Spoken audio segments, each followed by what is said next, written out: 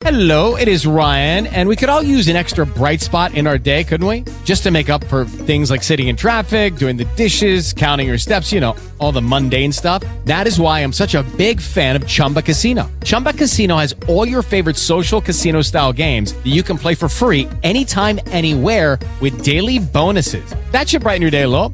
Actually, a lot. So sign up now at ChumbaCasino.com. That's ChumbaCasino.com. No purchase necessary. VGW Group. Void where prohibited by law. See terms and conditions. 18+. Okay, round two. Name something that's not boring. A laundry? Ooh, a book club. Computer solitaire, huh? Ah, sorry. We were looking for Chumba Casino.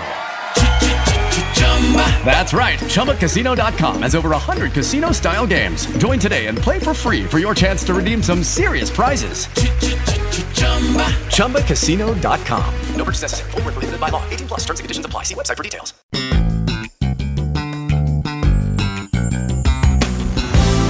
Welcome to Faith Works Live. Here's your host, Rebecca Haney.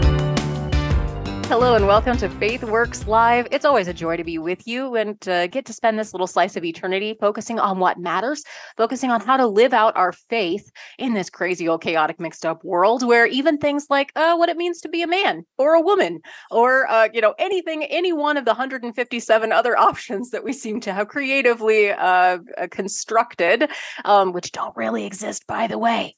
We love to talk about the truth here on the airways, as long as I've got this microphone. Who knows how long that'll be. But between now and then, and when the Lord tarries, thanks for being with us. We have an excellent guest on our line. I am so excited to pick her brain. She knows quite a bit about the intersection of family and faith and education and the legal system. She is a scholar with our friends at the Heritage Foundation, and she writes extensively on recently on issues of legal cases and gender confusion, quote unquote, gender affirming care, which is actually gender denial, which we know. And her name is Sarah Parshall Perry. Follow her on X. I'm used to saying Twitter, but it's not anymore. It's the X Twitter. It's X at Sarah P. Perry. And Sarah, it is a joy to have you with us.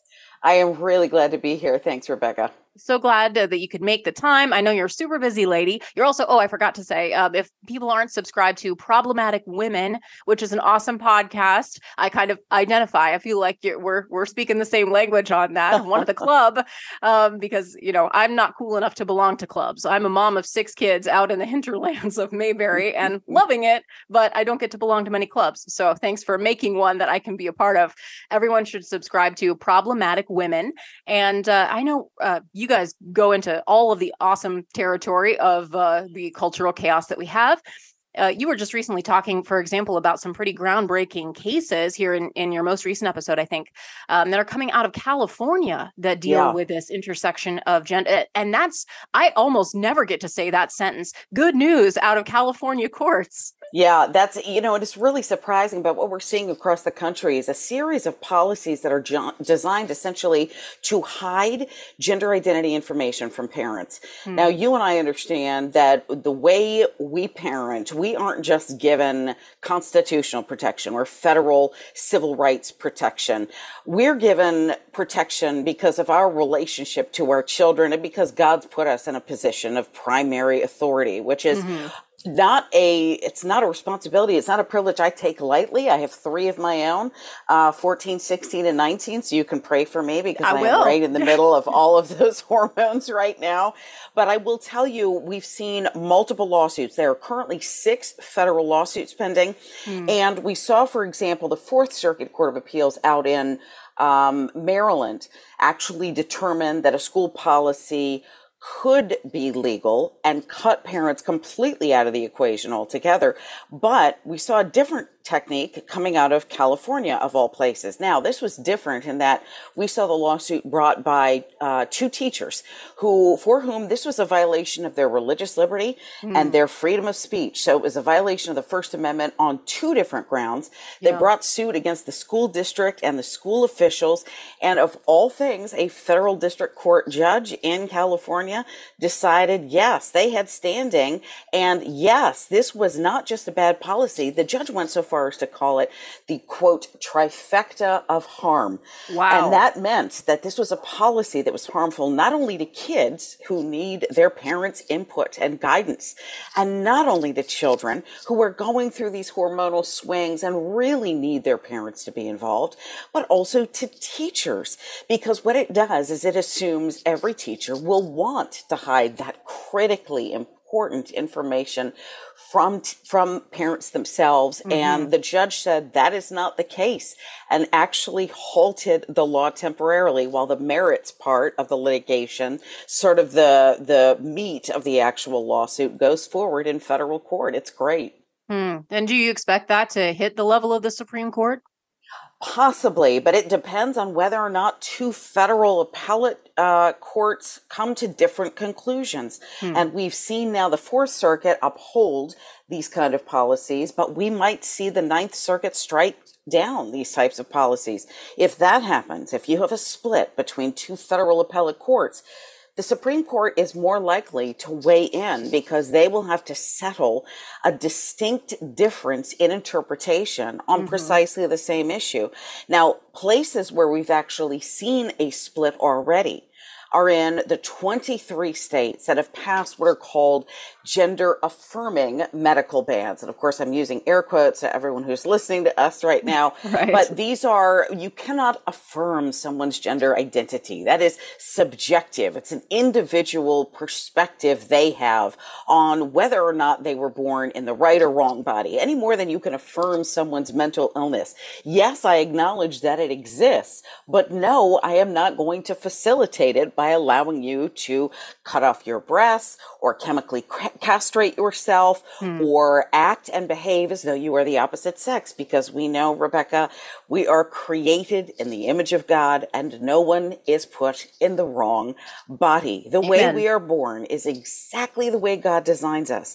But we've now seen no fewer than 10 federal lawsuits on these medical bans. Now, these are fully within a state's rights. They were passed by both chambers of these state legislative bodies, signed into law by the governors, but the ACLU, of course, and the Human Rights Campaign have been out in front. They've been challenging all of these bans. They have called these bans interference with what they call life-affirming care or life-saving care.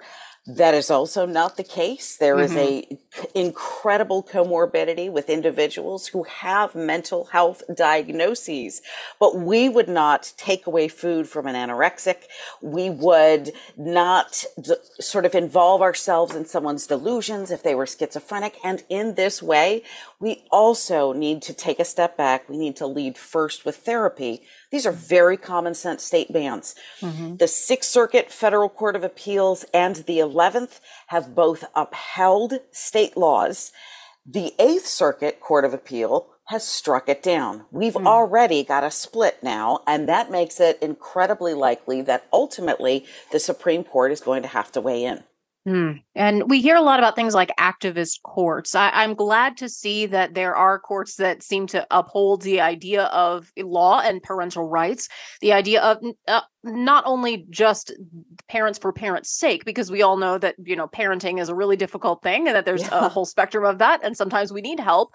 But for the state to come in and then determine, and then I would also say schools, public schools as agents of the state or operating under the agency of the state, to come in and say, we know better than you do. And we need to tell you, we need to insert ourselves in the middle of that. That goes against not only, I would say, the constitutional grounds, but also natural law and an understanding of these different jurisdictions. There's never been the case where the state has stepped in and say, unless you're talking about total fascism, where the state has taken place at the place of the parents. And yet it does seem like we're right there at that intersection. I don't think it's hyperbolic to say that we're now in a competition for the hearts, minds, bodies, and souls of our children with the government, parents with the government. And that can't stand. That no society on earth is going to survive that if we don't entrust parents to the care or children to the care of their own parents. Every time we have seen the government interfere with family formation and family sanctity, we have seen those particular societies come to ruin, whether we're talking about socialism, whether we're talking about communism or fascism, every totalitarian government that interferes with that nuclear family structure, which, by the way, predates government itself. We know this is from time immemorial, from the time that God put Adam and Eve in the garden, told them to be fruitful and multiply, and they had Cain and Abel. That was a dysfunction of its own sort. We know that Right. the family structure is from time immemorial the foundational element of all society. Strong families produce strong nations and strong governments. But what we're seeing now is this increasing encroachment on parental rights. Really, parents are now persona non grata. And I will tell you what we've recently seen in California, and I am one of those legal scholars and one of those political pundits that is holding her breath.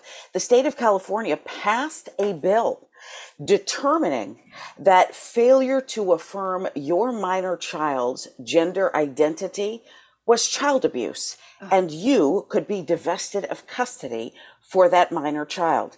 It is the most breathtaking evisceration of parents' rights I have ever seen, and it came through as a package of bills on gender identitarianism, including a bill that prevents school boards from removing what is clearly pornographic information, those illustrated books like Gender Queer that actually include illustrations or pictures of sex acts in public school libraries. It binds the hands of school boards, and including guidance and regulations for doctors, medical professionals who want to hide mental health information about gender identity for minor kids from the parents of those children. So California has been a bit of a mixed bag lately.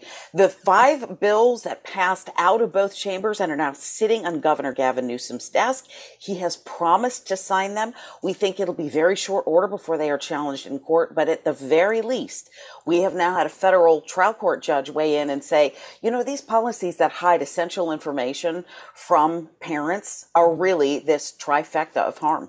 Well, and I'm gratified to hear that that's coming out of a court in California. I know here in Iowa, we've gone the other direction in our policy. We have enacted on. I'm very proud of what our state legislature and our governor have done, enacting protections for children to ensure that we get some of that pornographic content out of school classrooms. Of course, that's been widely ballyhooed and bandied about by the leftists as big book bans, because, you know, that's exactly what conservatives are all about. The ones who are over here encouraging people to read the founding documents and the great history and literature of our time. We actually do want that to be read in school. We just don't want porn in the hands of our school kids. Can we That's get exactly that? It. Do we believe that kindergartners don't need to see sex cartoons? Okay. I mean, let's just be bold about that. They actually do need to learn how to read. Maybe we can come together around that. But our governor, I mean, I gave her major props at the time. It was last year, and she went on our our statewide news, and she read portions of that on broadcast television. And it was very awkward for the reporter at the time. And I thought, if you feel uncomfortable hearing our governor read these portions of these books, then in no way are they appropriate for grade schoolers to have access to. And really, that in itself, I think, shows where people are. Even if you consider yourself, you know, maybe more subjective on this issue, you're not quite, you know, the radical that I am about this.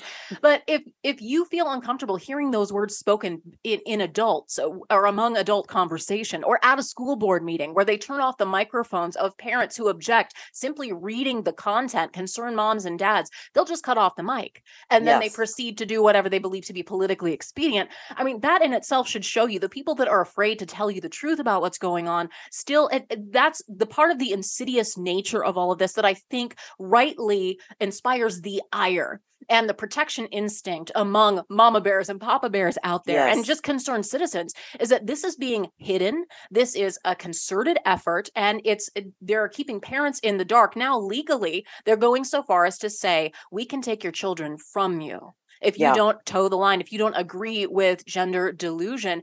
And Sarah, I mean, I'm very concerned about this. I think we've come to a point to cross a Rubicon moment. I think maybe that's way back there on the bumper. Like we've already come here to this point. Yes. If we don't stand up for our kids at this point, we have nothing left. Yeah. Yeah, that's exactly it. And it's going to take ordinary individuals just to be able to do that exact same thing. You know, when we did Problematic Women this week, we talked to a mom named Marianne Jensen, and she had a clip from a school board speech that she gave on the absence of utility for masks and how masks were not working. All the kids were struggling. Kids who had special needs, like those on the autism spectrum who have difficulty reading facial expressions anyway, have no idea what they're experiencing at the time.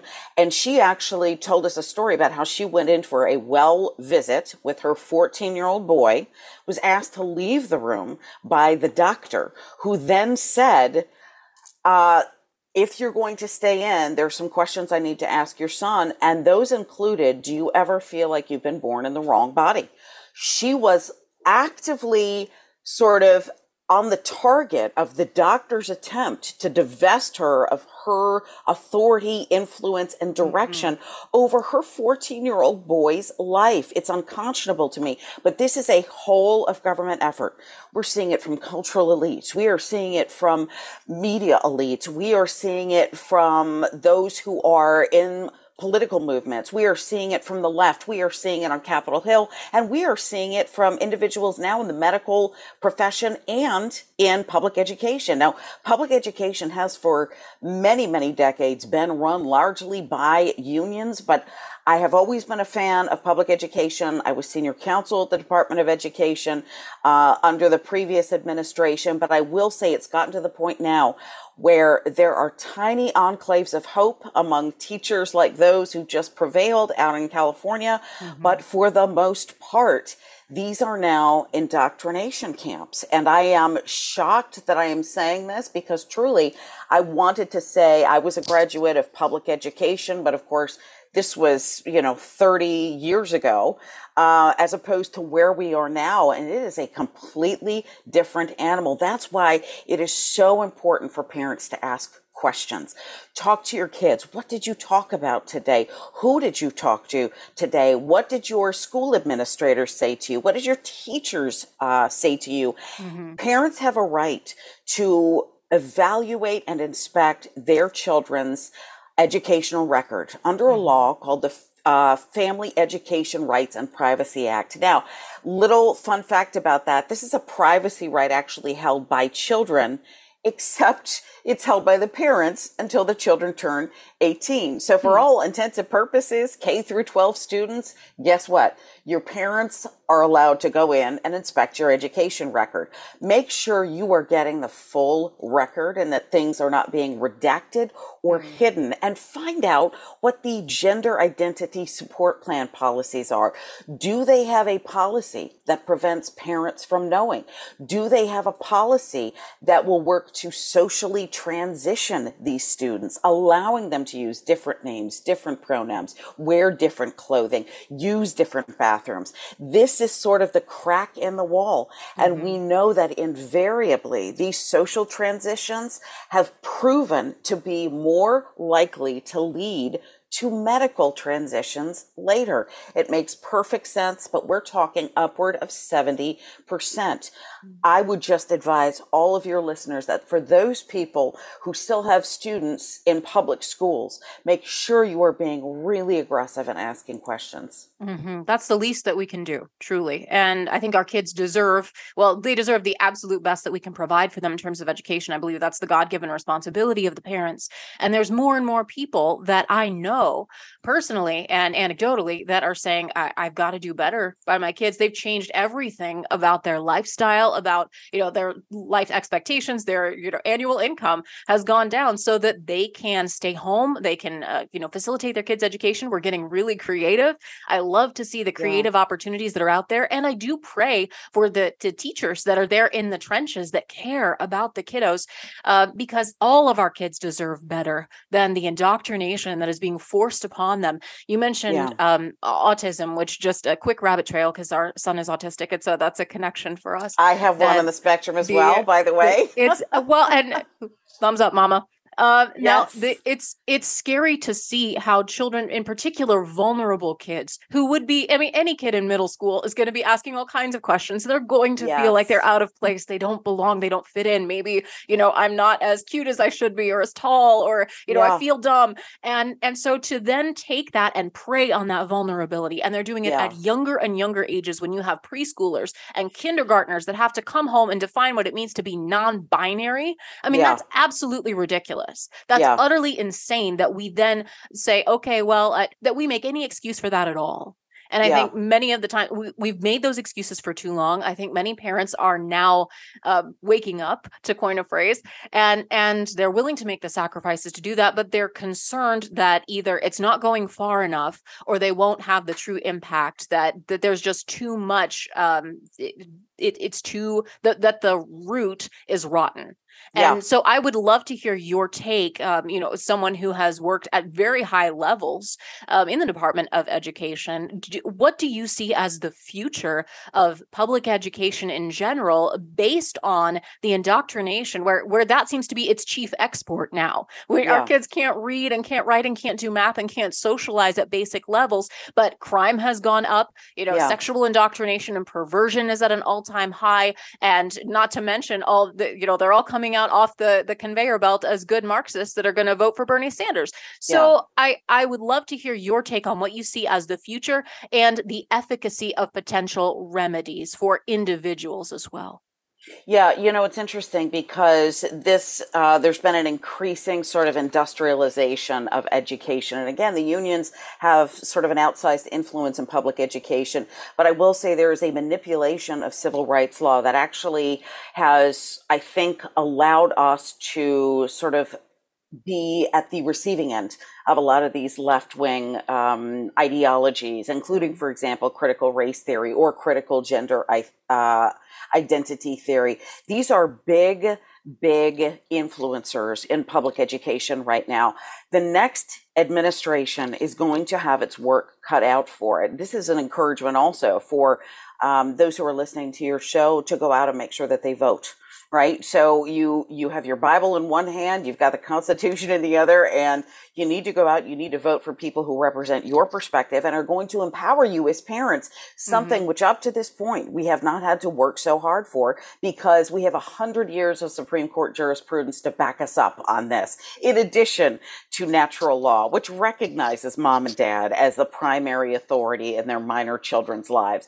But it's going to be a yeoman's effort. I do believe public education can be saved, but it is going to take a lot of work.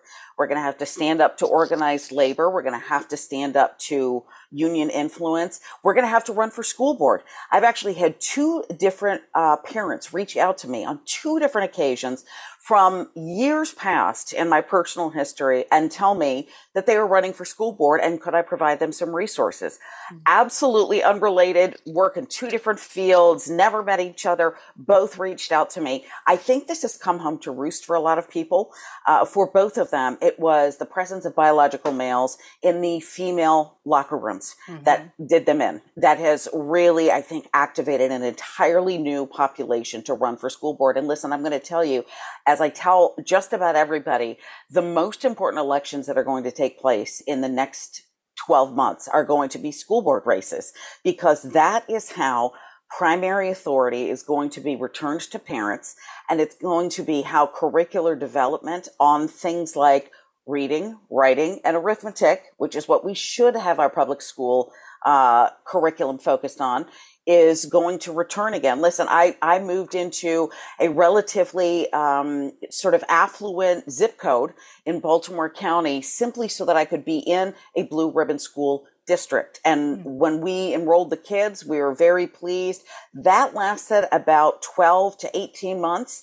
Once COVID hit, and I think we finally got an opportunity to see what was being taught behind the scenes. And we realized that this was sort of a cudgel that was being used against American parents, and that it was an opportunity to sort of provide lefty evangelization in all of these American classrooms, we knew we had to make a change. It was cemented for me when the state assessment scores came out on reading and math literacy, and the math literacy rates were 30%. In one that had been previously a blue ribbon school that was performing in years past at 90%. We are too busy indoctrinating children in public education. And in the meantime, our international competitive scores for math and English literacy are absolutely plummeting. So we're so busy wrapping up our children in this notion of social justice and sort of malleable morality and what feels good in the moment and hypersexualizing all of them. It's as if America catches a cold and the rest of the world sneezes, because we're seeing the influence now in other countries. We're seeing the influence, for example, in Canada. We've seen the influence in Europe.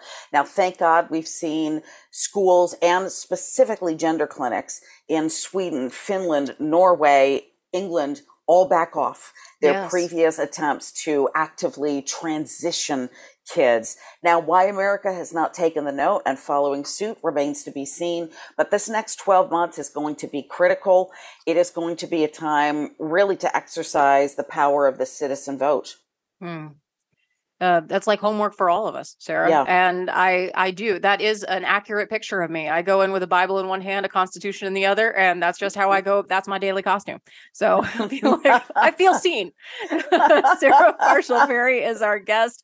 Oh, she's awesome. And she's given her time today to talk about the craziness of gender confusion, but also some silver linings that we're seeing. If this doesn't activate you to stand up and speak, to stand up and be bold, to stand in the gap for our kids, I don't know what will, because there is, as you mentioned, Sarah, an active transing the kids. Now, we get accused a lot. I say we, I mean, myself over here, I'm comfortable in the deplorable basket. I'm comfortable with living my faith on my sleeve and speaking my mind and standing up for what is right. Here I stand. I can do no other. But there's others that get a little bit swayed by thinking, oh, well, I'm not mean. I'm a nice person. I care about people, especially in Iowa. We're proud of our Iowa nice.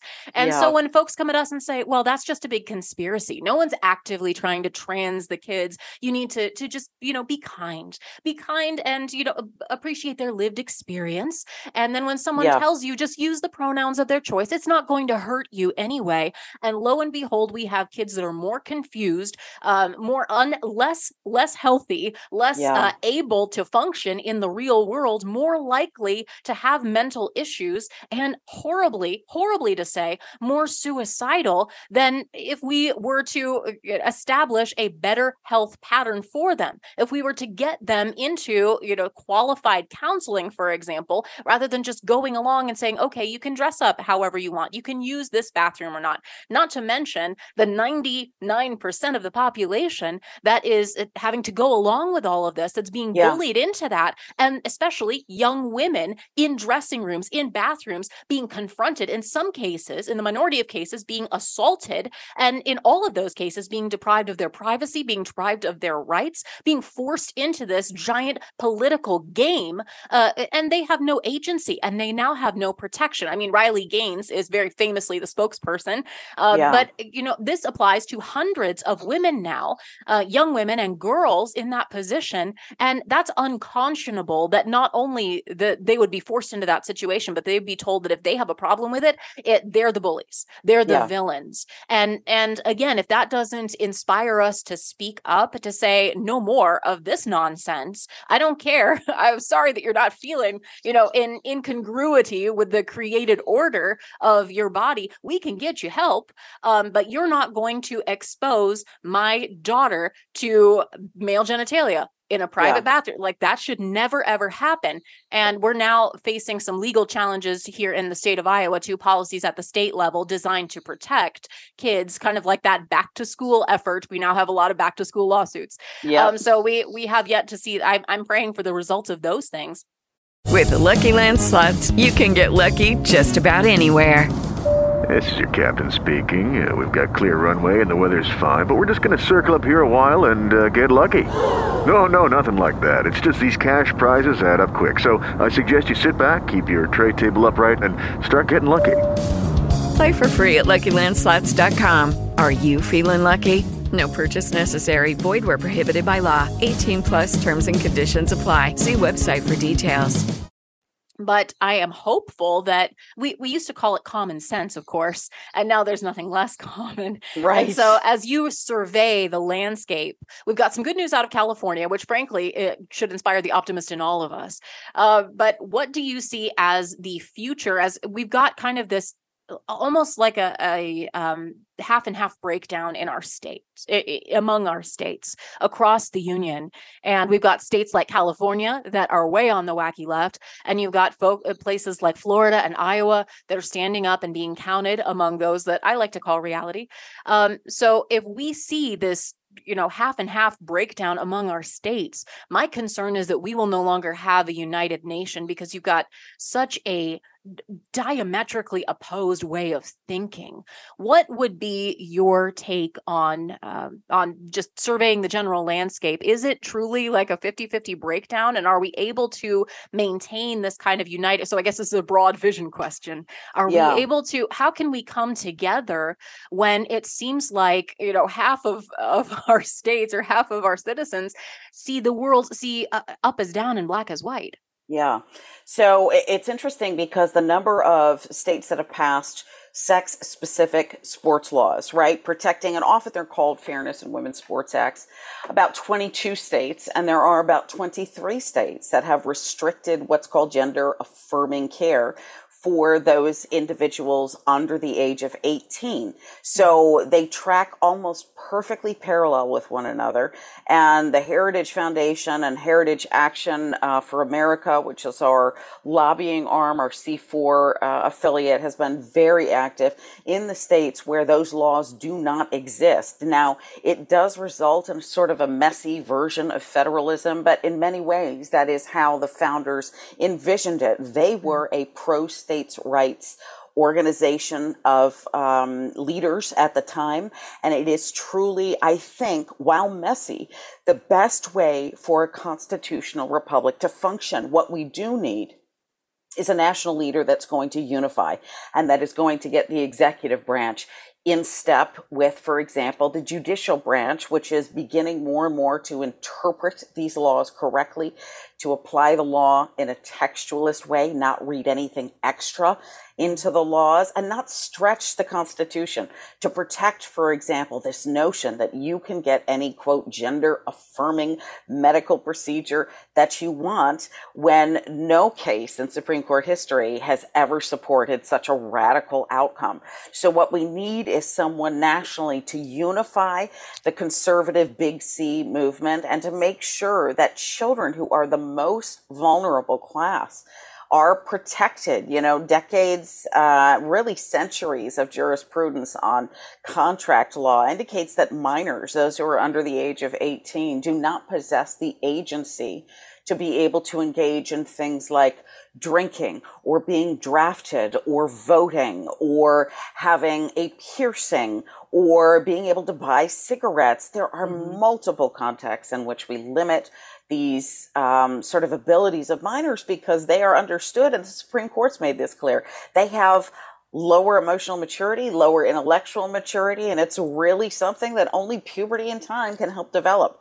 So we want to make sure that we can get these kids through these phases when they are in education, because this is where we're seeing it, right? We're seeing the pronoun policies and the parental rights policies that violate the ability of moms and dads to know if their kids are expressing any gender dysphoria, and these sports policies that are allowing boys onto girls' track teams, in girls' locker rooms, in girls' bathrooms. Really, K through 12 is the fundamental, most critical battleground right now. While, again, it is sort of a messy vision of federalism, I think, again, it is all the more reason for us to go out and vote, and especially so in states that do not have laws like those that we've talked about today, that do not have bans on this, quote, gender-affirming care or bans on male participation in girls' sports teams. So it's really something that I think time will work out and elections will have a great impact on. Sarah Parshall Perry is our excellent guest. She's a senior legal fellow at the Edwin Meese III Center for Legal and Judicial Studies at the Heritage Foundation. She focuses quite a bit on civil rights, constitutional governance, not to mention faith, family, and the intersection of all of those things. Sarah, I'd like to take just a quick break. And when we come back, I want to circle back to what you just said about it does seem like the targeting towards children is definite. There's some people out there that don't see it, that think that we're making all of this up. I think they would be hard pressed to have listened this far to the interview and listen to all your specific examples and say that there isn't a concerted effort to prey upon the minds of young children to actively confuse and actively influence. Let's just use that word, the word of the day, to influence towards alternative lifestyles, alternative ways of understanding of identifying. And I'd love to tackle that. And I also see some parallels between this and what's happening on the Fight for Life, which I know you keep up with. So if we have time permitting, let's get your quick take on that when we return. You're listening to Faith Works Live.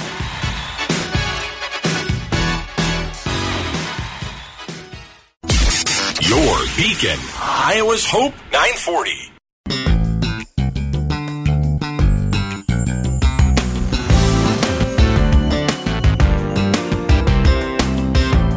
What a wonderful day in the neighborhood here in the state of Iowa. We are proud to have common sense raiding through the lands. Our rights we prize, our liberties we prize, and our rights we will maintain. Rebecca Haney is my name, and Faith Works Live is the name of the show wherever you're listening. I'm glad you're here. Sarah Parshall Perry is our guest, and I am just tickled pink that she's with us today. She is a senior legal fellow for Edwin Meese III Center for Legal and Judicial Studies. Our friends at the Heritage Foundation hooked us up. You've got to subscribe to Problematic Women. Of course, after you're done listening to all of our great podcasts here, check them out. If you consider yourself a problematic woman, and of course I do, you'll want to hear what they have to say there. You know her voice from radio for years. You know her writing. And I was reading some column, I think here recently, one of your colleagues put out a column about the jails in Wisconsin and the strange coincidence that over half of trans identifying inmates in the state of Wisconsin. So again, not like it's super wacky left. I've got family in Wisconsin. That's like my home stomping grounds in there. They're good people up there. And yet, if you take a survey, which the fine folks at Heritage did, take a survey of what's going on in their prisons. So talk about a vulnerable population of women. Over half of trans-identifying inmates were there because, lo and behold, they had committed sexual crimes. And I mean, that's one of those things that we look at that and say, hello, like, did anyone see this coming? Yeah. Behold. I mean, I don't understand how you look at that and how you're not surprised, how you're not disgusted, and how you don't think, wow, somebody's really taking advantage of the system. This should not be.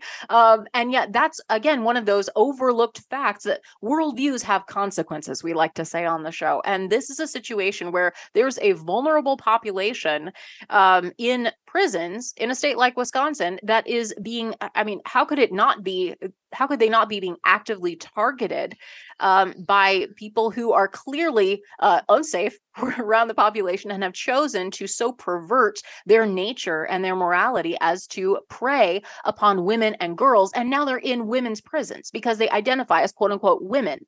And our legal betters and the elites among us have said, yes, this is perfectly normal and healthy. And if you don't do it, then you're the problem. Yeah. You know, it's interesting because we suspected that our investigation is going to reveal something along those lines, particularly because of the comorbidity with fetishism. on these males who identify as female. There is an individual fetish called autogynephilia.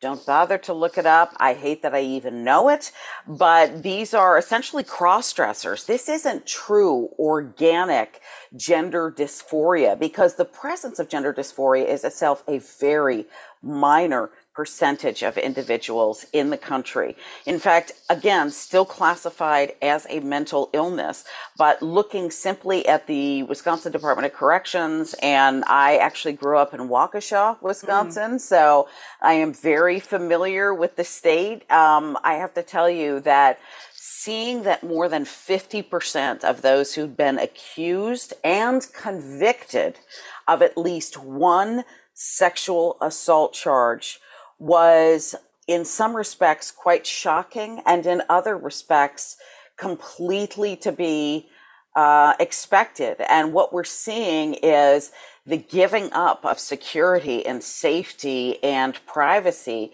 for biological women. Listen, women have only had the vote for 100 years. We didn't get Title IX, which guaranteed educational equality in federal law, until 1972. We have not had equality in law as women for that long. And yet what we're doing is we're seeing these individuals who paint themselves as being feminists, paint themselves as being affiliated with sort of social justice and leftist causes, who are absolutely rolling over on things like this. And in fact, now it is the conservative movement who's standing up and begging for sanity and common sense. But it is proof positive that we need to be asking the hard questions on this. We have to be saying, what is going to happen to the women who are housed next to these individuals, the women who have to compete next to these individuals, the women who are going to lose their scholarships or single-sex admission slots at elite private girls' schools because of these individuals? We need to be asking those hard questions, and unfortunately, we don't see enough people asking. So it's really time for conservatives and the church, big C, right? So the church universal, to say there is nothing incorrect about the bodies in which we are born. We are created male and female in his image. No one is born in the wrong body. Their feelings may tell them otherwise, but God does not, as my mother used to like to say, make mistakes. Mm-hmm. You are exactly who you are supposed to be because of his perfect design. Amen. Yeah. And to give into that lie to such an extent that it's more than that, it's profiting off of the lie, because people use the instability, the vulnerability that we're all prey to. I mean, whether or not you fall victim to that specific lie, we all have those insecurities that the enemy of our soul loves to play on. But there's also forces in the here and now that are preying on vulnerability. They're inculcating that because they want to destabilize the systems that keep us safe. They want to destabilize these structures like family, church, government that God has instituted among men, so that we can, have safety, security, and so that we can understand who he is. If male and female have been created equally in the image of God, now I'm up on my soapbox here, so I probably sound taller, but this is to illustrate the image of God, and we do so beautifully and uniquely. And to see both men and women working together in harmony displays something about this essential nature of God. That's why God has given us the two sexes, not genders actually, but both the maleness and femaleness to work together in unity to show us as a gift. How uniquely we can display his image, one another, in the same way that he's given us variety of different skin tones and eye colors and, just personalities. He loves that variety.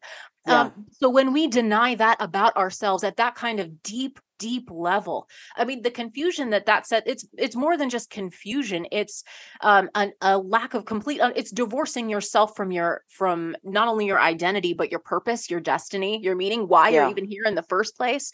And there are the wicked intentions of human beings that can exploit that to divide, to further conquer and gain their authority and their power for whatever little time they have in this slice of eternity. And so we cannot go along with that. I guess I bring all of that up to say, if you're nodding along and you're singing from the same song sheet as I am, then we have to stand up and be counted as the people of God, as the people who love freedom, to say we can no longer be uncertain. A lack of clarity is not love. We're not having compassion on anybody who is truly confused by continuing to lie to them.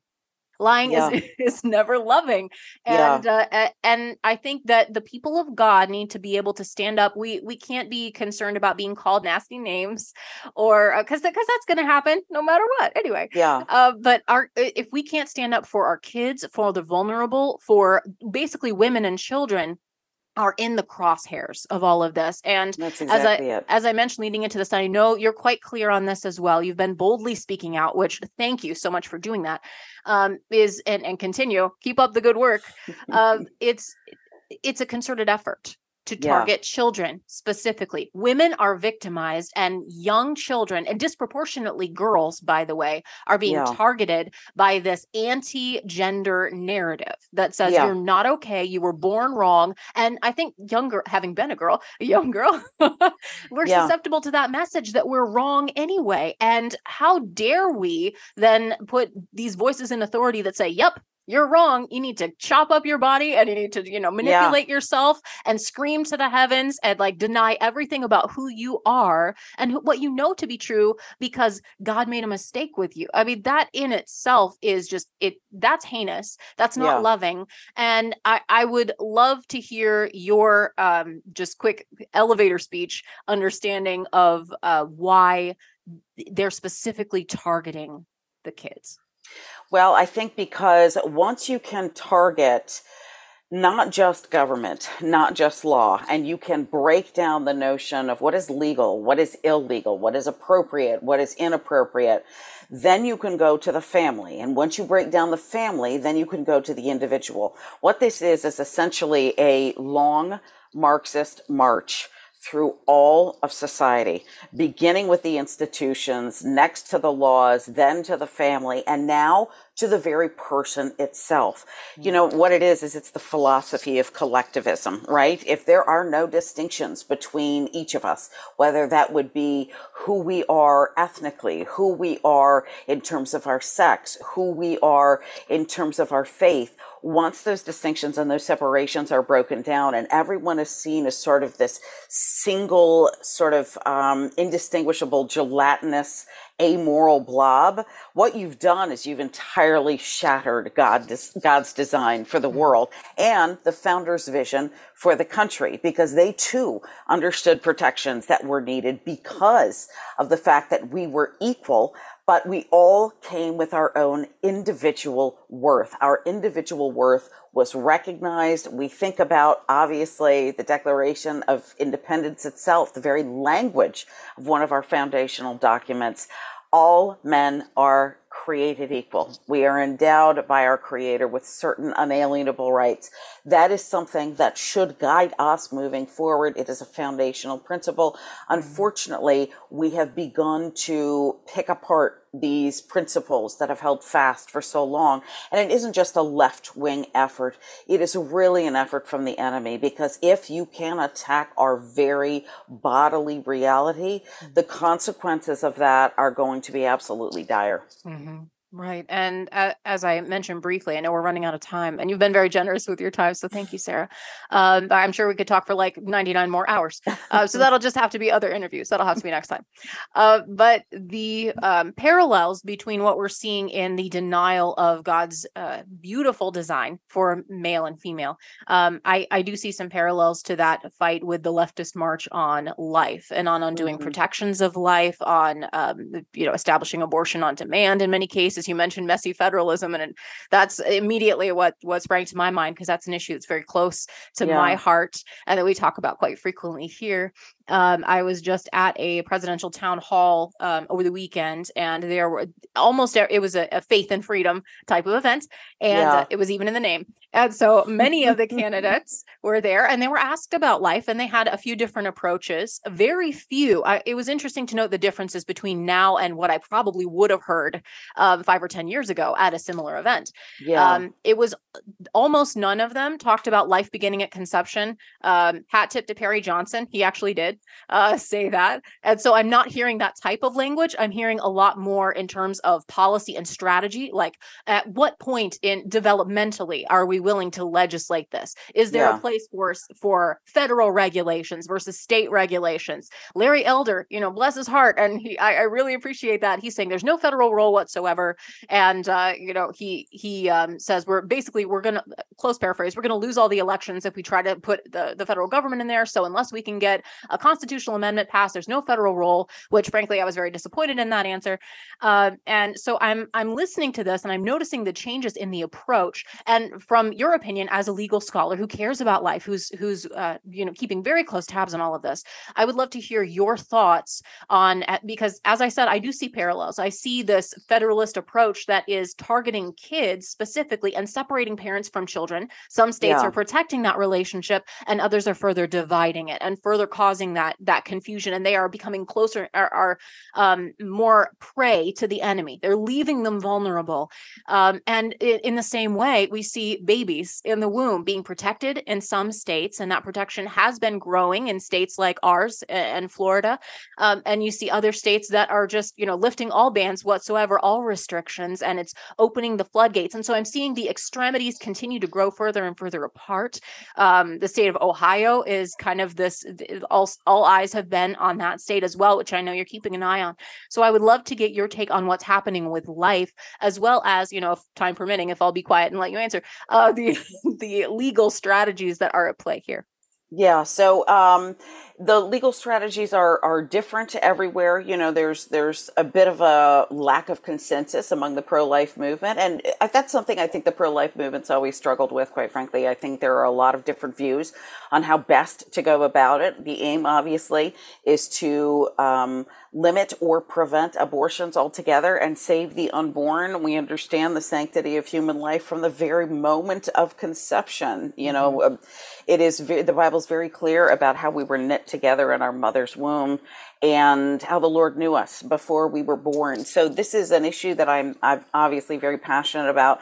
I think, and Heritage's stance is, that the government should do everything the Constitution permits at every level of government to protect the unborn. Listen, Congress has certain enumerated powers. The fact of the matter is, the Constitution makes that very clear. And under those powers, there is authority for federal legislation. Now, whether or not that's federal heartbeat legislation, whether or not that's a 15-week pain-capable ban, whether or not that's reauthorization of the partial birth abortion ban, remains to be seen. I think there are a number of different tactics, but every incremental step is a victory. So, of course, we're not going to get all candidates to agree. We can't even get all pro-life leaders to agree. The movement has always been fractioned in this respect, but the Constitution does provide authority, for example, under the tax and spend power, to be able to regulate those sort of interstate commerce effects of abortion,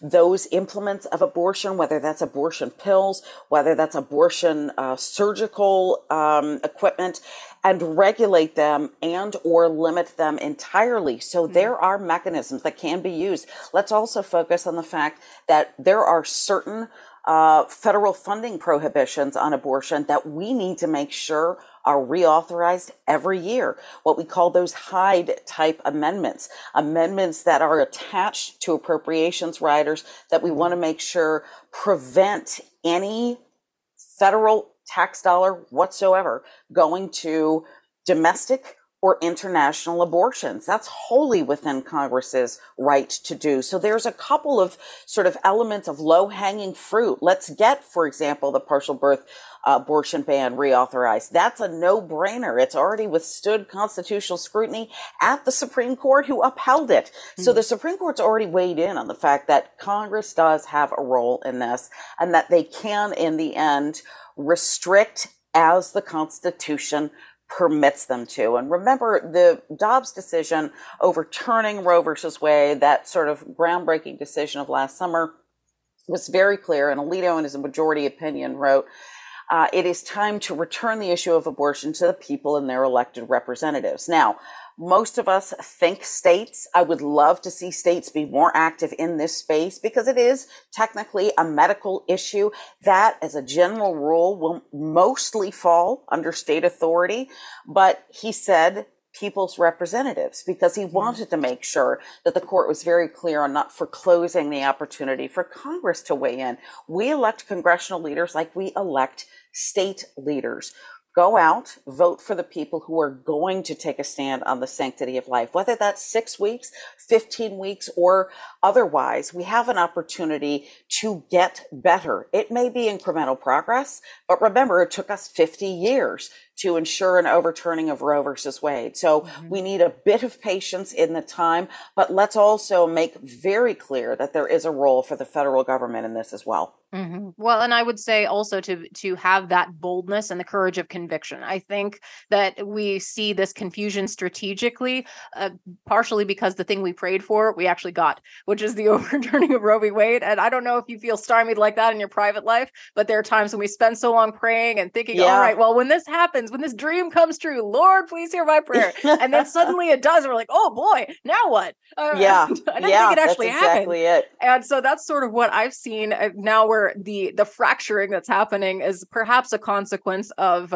not to say too much of a good thing, but suddenly when the prayer was answered, it's like, I guess we weren't actually prepared for this. But I'm very happy that that's the case. My concern is that we now need to continue to push forward with a united front, with that a conviction that we know to be true, which is that each and every life is a gift from God, is worthy of protecting, is fully human from our beginnings, and that we all have that right to life guaranteed, I would say, in the Constitution under the 5th and 14th Amendments. Applying that, I would love to see someone go out and make that argument and cast that vision too. And so that's where, here in the state of Iowa, we're practically tripping over presidential candidates. So we just like to hear your take on the smart questions to ask them on the campaign trail. Sarah, it's been wonderful. It's been marvelous to have you on our show. Right before we close, I just love to hear your words of encouragement to people who see these big concerns. Maybe they follow libs of TikTok, and that's enough to upset your breakfast and to make you want to take a stand and, carry around a Gadsden flag and do all the things. You got to start a rebellion if you see that. That's it's funny because there is a lot of room to be energized, and it's really one of those situations in which you have to understand that time is fast forwarding, and that while we've been hearing, I'm sure for many, many years from different candidates, from different leaders, that, the future of the Republic hangs in the balance. I think the stakes are higher this year than they have ever been. So my encouragement is to find out what your kids are reading. Find out the laws that your legislators are passing. Find out what your federal congressional representative stands for. Make sure that you use that precious citizen right to go out and vote. And make sure that you understand that the author of America's future has already written it out, and we know the story is pretty good in the end. That's true. He writes the best stories. He doesn't give us the endings. There's a lot of plot twists. But we know who wins in the end. Sarah Parshall Perry has been an excellent guest. We'd love to have you back anytime here on FaithWorks Live. I will link below to where you can keep track of her work. Subscribe to Problematic Women. Put it on your favorites podcast list. And she is on X, formerly Twitter. But I don't think Elon likes it when I see he's following me. So I have to clarify specifically. Sarah, it's been wonderful to have you. Thank you. Thanks for having me, Rebecca. Thanks for all that you do. And if you have been energized and you're ready to armor up in this conversation, thank you for listening to FaithWorks Live. Check out our podcast as well, wherever your finer podcasts are purveyed. And we're on YouTube if we haven't been canceled yet. We're on Facebook. And just check us out there at FaithWorks Live. I'm Rebecca Haney, and reminding you that we have a mission. So let's be about it. Our mission is to love God, to serve people, and to live free.